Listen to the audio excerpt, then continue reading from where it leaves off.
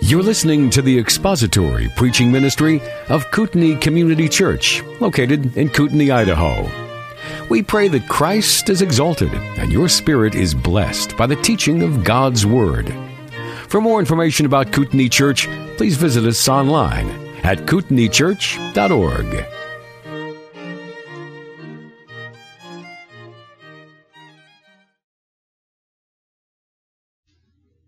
And though we're singing Christmas songs for our worship, I'm not preaching anything Christmassy. So turn in your Bibles to the Gospel of John, and we're going to pick up where we left off in the Gospel of John, chapter 4. And when you've found your place there, we'll bow our heads and pray before we begin to study God's Word. John chapter 4. Let's pray together. Our Father, we know that as we begin to study your Word, we have entered upon sacred ground. Your Word is where you speak to us, where you reveal yourself to us.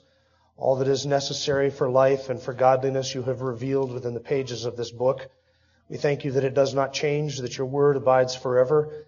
We call out to you and ask that you would bless our time and our study and our looking at your Word. May we find in here you to be the deepest longing of our soul and the greatest satisfaction for that longing. May we be satisfied in you. We ask this, that you would feed us today in Christ's name. Amen. Well, John chapter 4, it's been a couple of weeks since we were in the Gospel of John, so I'll just step back and take a couple of moments just to quickly review and sort of bring us up to speed, because we stopped basically right in the middle of a lecture by Jesus to His disciples, or a teaching time that Jesus was giving to His disciples in John 4. We're looking at verses 31 through verse 38, and we got to the end of verse 35 last time. And this conversation takes place between Jesus and His disciples. They are alone. The disciples had gone into the town to buy food, brought it back out to the Lord, and just as they arrived, the woman with whom Jesus had been speaking for all of those previous verses left and went into the town, to Sychar, to tell the people in the city, "Come see a man who has told me all the things that I have ever done. Could this be the Christ?" And the people started coming out of the village to see if indeed this one was the Christ. In the meantime, Jesus' disciples had shown up, and they had brought back the food that Jesus had sent them into the town to purchase. And on their mind was not telling people about the Christ. On their mind was not ministry. On their mind was really not anything super spiritual at all. They were thinking about lunch, food. They had arrived in Samaria hungry and thirsty, stopped at the well, gone in to buy food, came back out with the food, presented the food to Jesus. "Rabbi, eat." Jesus, knowing that He needed to prepare the disciples for the arrival of the people from the city, needed to prepare the disciples to minister to those people and to share the truth with those people and to prepare the disciples for the spiritual harvest that they were about to reap. So Jesus used the food as a platform to begin to teach the disciples about real priorities, being ministry and not food. And He said to the disciples, "I have food to eat that you don't know about." Now the disciples, like the Pharisees in chapter 2 in the temple, and like Nicodemus in chapter 3, and like the woman earlier in chapter 4, the disciples did not understand the spiritual import of what Jesus was saying. The disciples were thinking in purely literal, physical terms. Who brought him food to eat? Did you bring him food? I didn't bring him any food. Did somebody stop by and bring him food? They thought Jesus had food from some other source. And that's when Jesus said, "No, you guys don't understand. Food for me, the true satisfaction of my deepest longing, is to be involved in doing the will of my God and Father." Jesus' goal, His satisfaction, His deepest longing was not physical food, not literal water, but to be involved in ministry and to do what the Father had sent Him to do, which was to gather in His sheep, to seek and to save that which was lost, which is exactly what He had done in the case of the woman. And all Jesus was saying was, I find doing the will of God to be my primary aim, and when I am involved in that, all of my physical concerns, be they for food or for water or for sleep or whatever might be pressing upon His humanity, all of those things faded into the background and became non-issues as long as He was doing what God had sent Him to do. And that's what He had done with the woman. Now that brings us to the end of verse 35. Oh, there was a rebuke in verse 35. You remember when Jesus said there's a saying or a proverb among you, with 4 months and then comes the harvest. And remember I told you what that proverb meant. It was a proverb that, kind of like what we say, Rome wasn't built in a day. Relax. Take it easy. We've got time. There's no hurry. There's no need to get up and bothered about this whole issue. Just relax and take your time.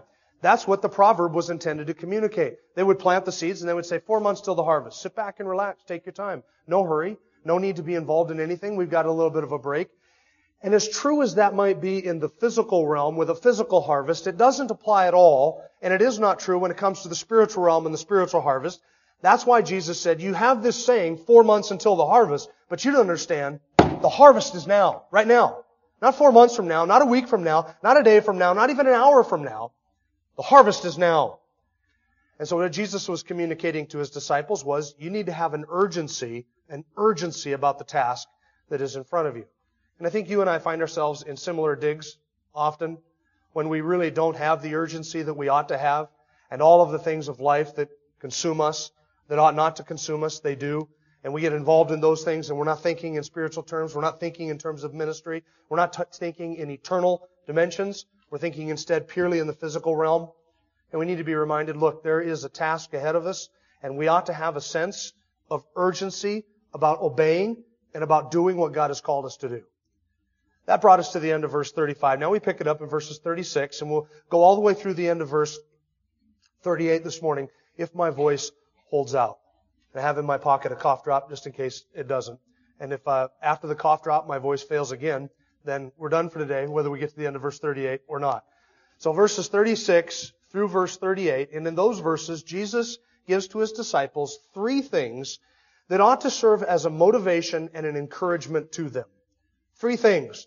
The beginning of verse 36, that the opportunities are passing. Notice what Jesus says. Already he who reaps is receiving wages and is gathering fruit for life eternal. The second thing that should motivate us is that the reward is certain. Look at the end of verse 36. We are gathering, he who reaps is receiving wages and is gathering fruit for life eternal, so that the one who sows and the one who reaps may rejoice together. And then in verses 37 and 38, the third thing that should motivate us is the very nature of spiritual work itself, the very nature of the task in which we are engaged. Look at verse 37. In this case, the saying is true. One sows and another reaps. I have sent you to reap that for which you have not labored. Others have labored, and you have entered into their labor. Now, these are 3 things that should motivate us. First, the fact that the opportunities are passing. Look at the very beginning of verse 36, and notice Jesus' words. Already he who reaps is receiving wages and gathering fruit. Already. You say, wait, we have 4 months till the harvest. No sense to get all anxious about it. No sense to overdo it. Let's not do today what we can put off till tomorrow. Tomorrow there will be lost sinners to witness to. Tomorrow there will be lost relatives to communicate the truth to. Tomorrow will be opportunities to serve the Lord. Let's just relax today. We have today. Let's relax today. We'll put it off till tomorrow. And then guess what happens? Tomorrow comes and what do we say to ourselves? Tomorrow we have opportunity to share the truth. Tomorrow my unsaved relatives will be there to witness to. Tomorrow I'll have opportunity to use my gifts in service to the King. And then that tomorrow comes and guess what? There's always another tomorrow. Always another tomorrow. And we can always justify not getting involved. And that's the reproof of the disciples. You say 4 months till the harvest. But the harvest is now. The fields are white. Look at your eye. Lift up your eyes and look around you rather than right where you're standing, and you will see that the opportunities are there. And verse 36, already he who reaps is gathering fruit for eternal life. Already people are involved in the harvest. Now you're going to notice all the way through the passage that the harvest terminology is used. You see references in verse 36, 37, and 38 to the harvest, to reaping, to sowing, to the one who reaps, to the one who sows. Is this whole analogy that Jesus is unfolding for the disciples. They had mentioned food, and He begins with the analogy of the harvest, and actually it goes back to that first proverbial saying, 4 months and then comes the harvest. This is what you say. And then the rest of the passage is the development of that harvest analogy. There are those who reap and there are those who sow, and so the whole passage is ripe, pun intended, ripe with this harvest analogy terminology. As Jesus begins to flesh this out, you need to understand that there is a harvest that is to be engaged in, and you and I right now are in the midst of that harvest. Already, some are reaping and gathering in fruit for eternal life. Now the disciples, at Jesus' time, back in those days, everybody, whether they were involved in agriculture or farming, everybody in that community, a very agrarian culture, a very agrarian society, they understood harvest terminology. And even those who didn't make their living off of the land, and those who weren't involved in farming, whose sustenance had nothing to do with bringing in a harvest, they understood what it meant to live off of the land and to live off of the harvest. While Deidre and I were I was in fourth year in Bible college. We lived up in northern Saskatchewan. Technically, it's not northern Saskatchewan, but we consider it northern Saskatchewan because people don't dare go too much further north. But it's actually central or a part of southern Saskatchewan because Saskatchewan goes on for days to the north, and it eventually goes to start turning south again. It goes so far north. So what we call northern Saskatchewan is actually technically southern Saskatchewan. So we were as far north as we wanted to be. And up there, it is wheat fields and canola fields and pea fields and barley fields as far as the eye can see. And in Saskatchewan, that's a long ways. And the farmers in that church that I served in up there and that we were part of, there were a lot of farmers in that church, and a lot of the community made their living off of two things, the oil fields and the wheat fields. And I was amazed in getting to know some of the farmers and the people who lived and perished by how well the land did and how well the harvest did. Those people understand the urgency of the harvest because they live on that. And their whole summer and early fall is spent preparing for the harvest. You say waiting for the harvest. Well, yeah, in one sense they're waiting for the harvest, but in another sense they're making sure that the people are lined up and the equipment is ready to go and the fuel is purchased and all of that. But when harvest comes and the canola or the wheat or the barley or the rye or whatever it is that they've got out in the fields, when the harvest is ready, they get on the harvest. And I'll tell you something, those people do not get off the stick until the harvest is all done. And they live in those combines. And they are in the combine from before the time that the sun comes up until long after the rest of their world has gone to sleep. And they eat in those combines. Sometimes they sleep in those combines. And I knew a guy who basically sat in the combine 24 hours a day for the entire harvest. 2.5 weeks that it took to harvest. And he ate in that combine and he slept in that combine. They brought his food out to him and he took what you and I would consider to be a nap. And those naps came while the trucks were taking off the barley and the wheat and hauling them away to the granaries. Those people understand the harvest. And when the harvest is ripe, they work and they work and they work until the harvest is done. Because they know that if they sit back and say, tomorrow, guess what's going to happen? Tomorrow comes, and then a tomorrow comes, and then another tomorrow comes, and pretty soon the harvest is rotted and it's fallen away. Now friends, the same thing is true in our day, in our realm. Already there are people who are reaping. Look around you. There are people who do the work of witnessing and evangelizing and sharing Christ and serving the Lord and involved in the harvest. Already there are people around us who are involved in the harvest. And if you're not harvesting and if you're not serving, it is only because you have not looked up and seen the desperate need for people who will stand for the truth and love the truth, proclaim the truth and serve the Lord, and use their time, their talents, and their treasure for the honor and glory of the King. But while you sleep, others around you are very busy. And they're reaping and they're gathering in fruit for eternal life. You see Jesus' analogy? Already the harvest is on. And already people are involved in it. And they're gathering in fruit for life eternal. And they're receiving wages for life eternal. Kind of an enigmatic phrase. And I think Jesus is talking about the reward that exists, the reward that awaits those involved in the harvest, involved in serving the Lord, in evangelism and discipleship, and in using their time and their talents and their treasure for the Lord. There is a reward that is awaiting those, and it is receiving wages and fruit for life eternal. And maybe that's what Paul was referring to in 1 Thessalonians chapter 2 when he said to the Thessalonian church, you are my joy, and you are my crown, and you are our crown of rejoicing. It's people. It's people. The wages are not necessarily gold and monetary things in heaven. The wages, the fruit that we bring in is people. And if you're involved in the harvest, then you're gathering in fruit for eternal life. But if you're not, listen, already there are people involved in it and they're stealing your opportunities because the opportunities are passing. And like the disciples, while we sit around and we're thinking about our food and our drink and our houses and our 401ks and our retirement and what we're doing today and tomorrow and the other things and how to entertain ourselves and keep ourselves blinded to the realities around us, while we're involved in that, guess what? People are living and people are dying without Christ. And others are involved in the harvest and others are bringing it in. That's why it's urgent. The opportunities are passing us by. And every day that passes by is an opportunity that you lose that you will never get back again. Consider this, friends. In heaven, there is no harvest to be brought in. What is the harvest season? It's right now. It's right now. It's not tomorrow. It's not last week. It's right now. This is the harvest season. And like a farmer who lives off the land, you and I should be looking at this season, this 80 years that the Lord has given to us and saying, you know what? I want to be involved and I want to be serving the Lord and I want to be bringing in the harvest and evangelizing and discipling and sharing and preaching and proclaiming the gospel in whatever form I can, because I've only got this brief window of time. And in heaven, there is no harvest to bring in. The heaven is the granary. The harvest is already there. You don't go to the granary to bring in a harvest. In heaven, you may have all the answers, but there's not going to be anybody asking any questions. In heaven, you might have all of the truth, but there's not going to be anybody there to share it with. Because the harvest is here and the harvest is now. And once you die, that's it.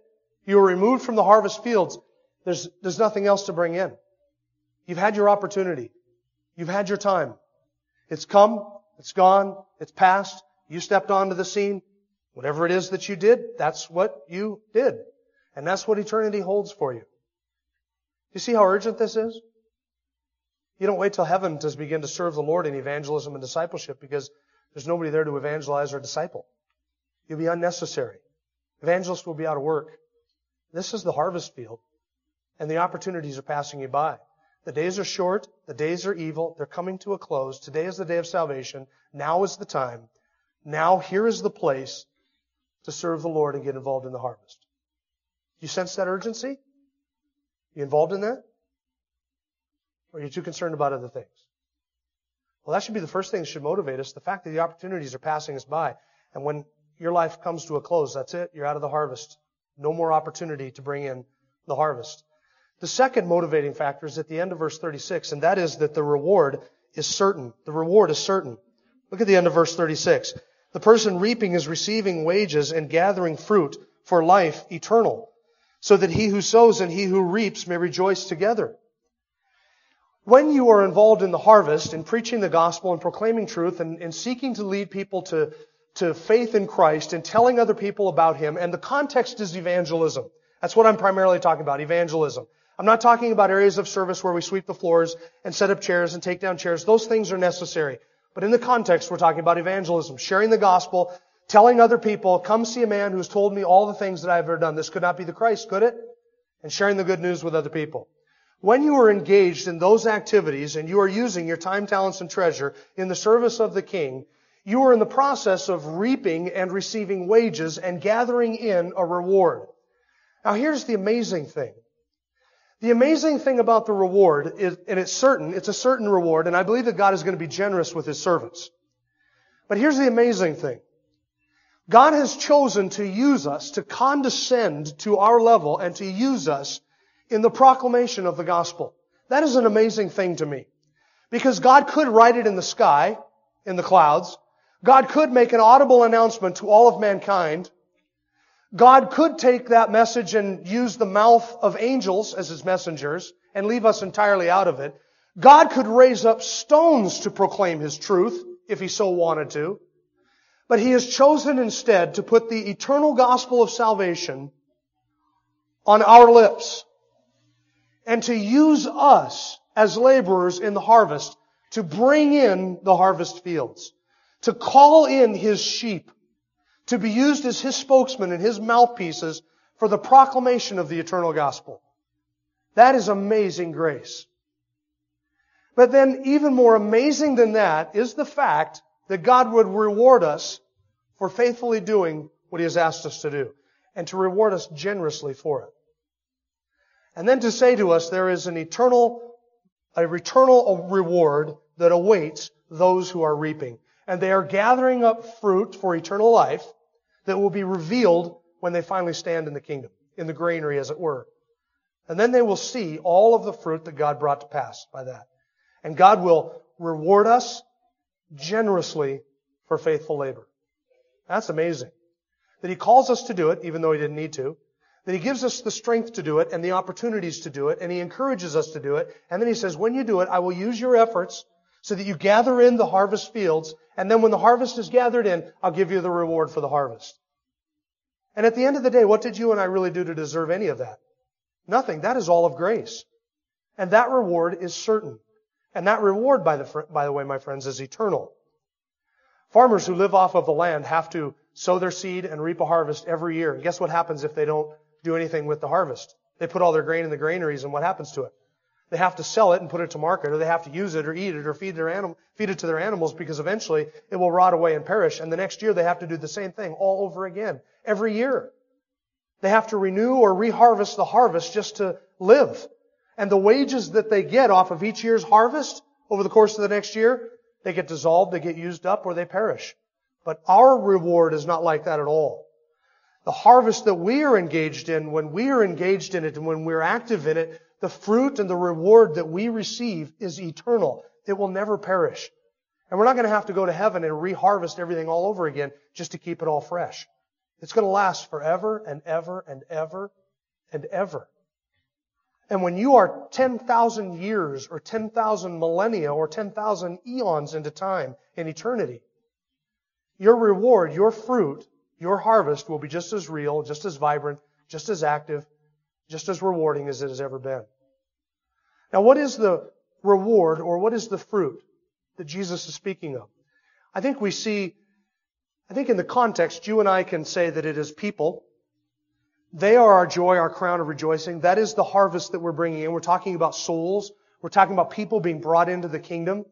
So in a sense, our reward is people. In another sense, Jesus doesn't really develop the whole reward analogy too much, and so I don't want to strain it and develop it beyond that. The first element of it is that it's going to be eternal fruit. Whatever the reward is, it's going to be an eternal reward. I think it will be people, and in some sense, people will be our reward. And guess what? I will be the reward for somebody else. You get that? So you're going to get not only a reward, but you're going to be somebody else's reward. Somebody else is going to be able to rejoice in the fruit of my salvation and my ministry, because they were faithful to proclaim the gospel to me. And I'm going to be able to rejoice in what other people have done and what God has done through my own efforts. And I'm the fruit of somebody else's effort. So I'm somebody's sowing and I'm somebody's reaping all at the same time. And I'm their reward. A second element of our reward is at the end of verse 36, so that he who sows and he who reaps may rejoice together. Now, I think that heaven is going to be a tremendous amount of rejoicing in the reward that we reap by being involved in the harvest. So we get involved in evangelism and discipleship, and we are used by God to bring in a harvest. And at the end of all of that, there is a tremendous amount of rejoicing. Now, if you're a gardener or somebody who likes to garden, as I am and I do, then you get at least, I think, a preview or a glimpse of what heaven will be like at the end of every year. So every spring I go out and I till my land and I sow my seed and I water my seed and I watch it and I tend it and I weed it, though not as faithfully as I should. And I watch over it and I brood over it and I spray all my trees and I do everything to get ready. And then I say to myself, about 4 weeks and then comes the harvest. And up comes my rhubarb, and my rhubarb actually starts to sprout before the snow is even melted. And not too long after that is strawberries, and then blueberries, and then cherries, and then hopefully someday, again, peaches. And then in the fall is all of the produce out of my garden as I gather that in, and I begin to can it and process it and freeze it, and I enjoy the fruit of it, and I pick it. There is such tremendous satisfaction and rejoicing in that. And I have to wait to see the fruit of my labor, but when I get to taste and give away and enjoy the fruit of my labor, oh, it is so satisfying. It is so joy-producing. And I rejoice in it. And then at the end of the year, when I've taken down all of the plants and I've rolled up all of the hoses and I've spread out all of the manure and tilled my garden for the last time, and I get my house and my land all ready for the winter, and the trees are trimmed and everything's ready for snowfall, I cannot even describe to you the satisfaction and the joy of knowing that my work for the year is done and I have enjoyed the benefits and the fruit of it. Now, if I were to say to you, it is almost like a narcotic, you would think something ill of me, and I don't want to do that. But it is almost like a narcotic. I live for it every year, and I look forward to that satisfaction and that joy. That, I think, is a glimpse of heaven.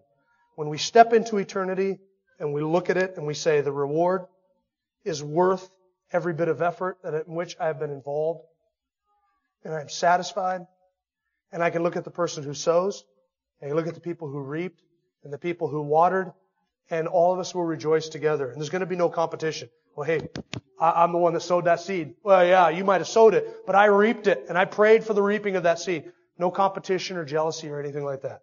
Sowers and reapers able to put their arms around each other and say, look at what God has done. Look at what God has done through our efforts, through our involvement, through our proclamation of the gospel and our stand for truth. Look what the Lord has used and how He has brought in the harvest, the reward, tenfold and 50-fold and 100-fold beyond what we ever thought or imagined possible. The certainty of the reward, friends, should motivate you. It should motivate you. There is a third thing, and that is the nature of the spiritual work itself. Not only the fact that the opportunities are passing us by and the reward for our labor is certain, but look at verse 37. For in this case the saying is true. One sows and another reaps. Now you remember that back in verse 34 or 35 when Jesus said, you say there are yet 4 months until the harvest. That was a proverbial saying used among farmers of the day. Now Jesus is drawing out another one of their proverbial sayings and He's saying, but in this case the saying is true. One sows and another reaps. So among farmers there were these two sort of proverbial sayings that related to the harvest. On the one hand, hey, don't worry, 4 months till the harvest. Jesus said, no. In some sense that applies physically to the physical harvest. But in the spiritual realm, that is not true. But in this case, the saying is true. Here is a saying, a proverb that is true. One sows and another reaps. Now they would use that in their day to describe this. Sometimes a farmer who owned large tracts of land might till the land and get it ready to sow, and then he would hire a crew to sow all of the seed in his field. Then there would be 4 months until the harvest, and then when harvest time came, he would hire a different crew to go out and reap in the fields. So you might be hired by one farmer to sow the seed, and by another farmer to reap a harvest. And so the saying was true. One sows and another reaps.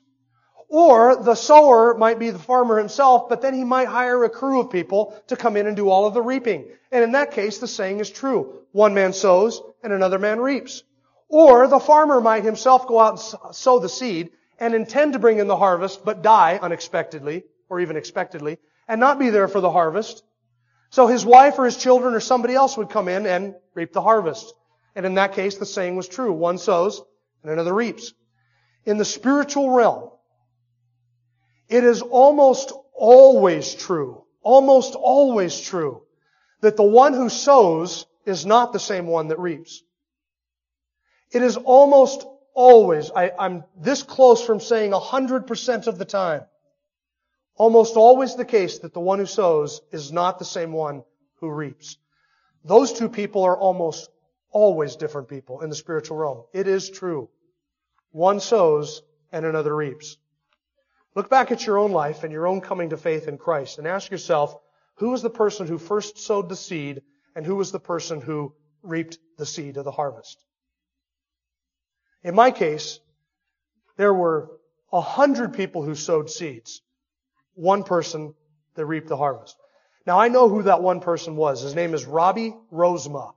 And he was a counselor at Coquelin Lake Bible Camp when I trusted Christ.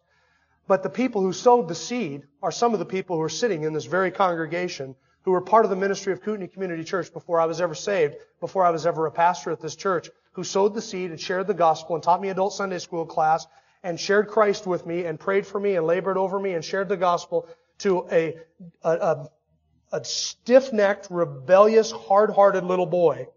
They sowed the seed. And stumbling onto the scene months and years later was with this teenage boy, Robbie, who never sowed a single seed in my life, who was the one that God used to reap a harvest. In this case, the saying is true. One sows and another reaps. Look at verse 38. I sent you to reap that for which you have not labored. Others have labored, and you have entered into their labors. Now, who are the others that Jesus has in mind? Who are the ones that had sowed the seed that the disciples were about to harvest? Now, what is the harvest that Jesus is speaking of? He is speaking in this context of the people coming out of the city of Sychar to see if He is indeed the Christ. They're on their way to the well. They may have been able, even at that moment, to look up and look out over the fields and see the people from the town, the village, coming out to see Him at the well. That's the harvest that is coming to the disciples. Now, had the disciples done anything to sow the seed? No. Others had labored. Who had labored for that harvest? Well, we might say that the Old Testament prophets had labored for that harvest. There were prophets who had proclaimed the truth and ministered in that area, northern Israel and southern Israel, over the course of time, sort of laying the way for the Messiah to come, predicting His coming. We might also say that John the Baptist had sown the seed and labored for that field, had he not? Not only in southern Israel, but also in northern Israel, in the regions of Galilee and in Samaria and Judea. John the Baptist had gone out into the wilderness. They had heard of the ministry of John the Baptist, preparing the way of the Lord, announcing the coming of the Messiah, saying, "Behold the Lamb of God who takes away the sin of the world." But in the immediate context, who had labored for the harvest that the disciples are about to enjoy? Jesus had labored. Where were they? Buying food. Totally missed the opportunity for the harvest. But who else has labored for the harvest that the disciples are about to reap? Who had gone into the city and said to the people of the city, "Come see a man who told me all the things that I have ever done"? The woman. The Old Testament prophets, John the Baptist, Jesus, and the woman had all labored in that field. The disciples had not labored one whit to sow any seed. They had gone in, bought the food, come back out, and Jesus said, "You are about to enter into a harvest that you have done absolutely nothing to deserve or earn or gain. You haven't sown a single seed. You've been consumed with food. Now look up." And they looked up, and all of the people are coming out to them. And now they're ready. And now they're ready. So the opportunities pass us by. The reward for our labor is certain, and the nature of spiritual work should be an encouragement to us. Because, see, all of us are called to be both reapers and sowers. And I view it basically as one thing that we do, and that's gospel proclamation. Sometimes that ends up sowing the seed. Sometimes it ends up reaping a harvest. And you never know, going into any conversation or witnessing encounter, whether you're going to be sowing seed or reaping a harvest. You never know that. You can never know that. So that ought to encourage you to get involved about the task. Because you might be sowing a seed for somebody else to reap, or you might be reaping a harvest in a seed in a field that you have never sown any seed before in your life. But you just happen to stumble upon that opportunity where that person is ripe. The opportunity is ripe. It is ready, and God's going to use you to bring in the harvest. That's wonderful encouragement. Now, I think the passage before us should encourage us in two ways, or kind of, I guess, two applications to this. First of all, you and I have a tendency, and I think the church has a tendency, to give undue honor to those who reap the harvest at the expense of those who sow the seed. Do we not? We give undue honor to those who reap the harvest. We think little of those who sow the seed. And I understand why. It is because reaping the harvest is the fun, exciting, and glamorous and upfront work. We look at somebody's ministry and we say there's so many decisions for the Lord. So many people came forward at the altar call. They've led X number of people to the Lord over the course of the last few years. That person is a gifted speaker, a gifted evangelist. And by the way, I think that one of the reasons that God makes it, one of the reasons that God has structured this the way it is so that one sows and another reaps is to keep us humble.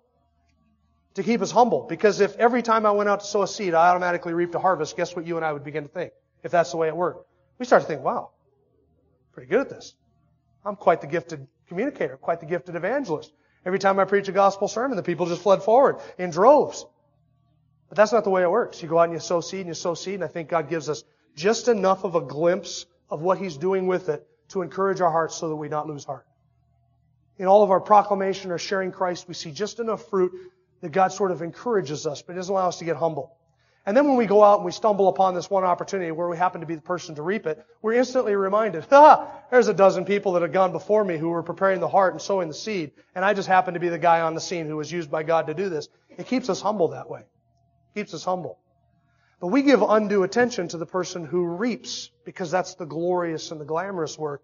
And we need to always remember, for every person that gets saved, there is at least one, probably dozens, if not hundreds of people who have sown seed in that person's life. And just because you reap the harvest doesn't mean you're an effective individual. Just because you reap the harvest doesn't mean that you're a gifted communicator, a wonderful evangelist, or that God's using you more than anybody else. You might be the person that He used least of all. And the person He really used was the person who was faithful to sow the seed.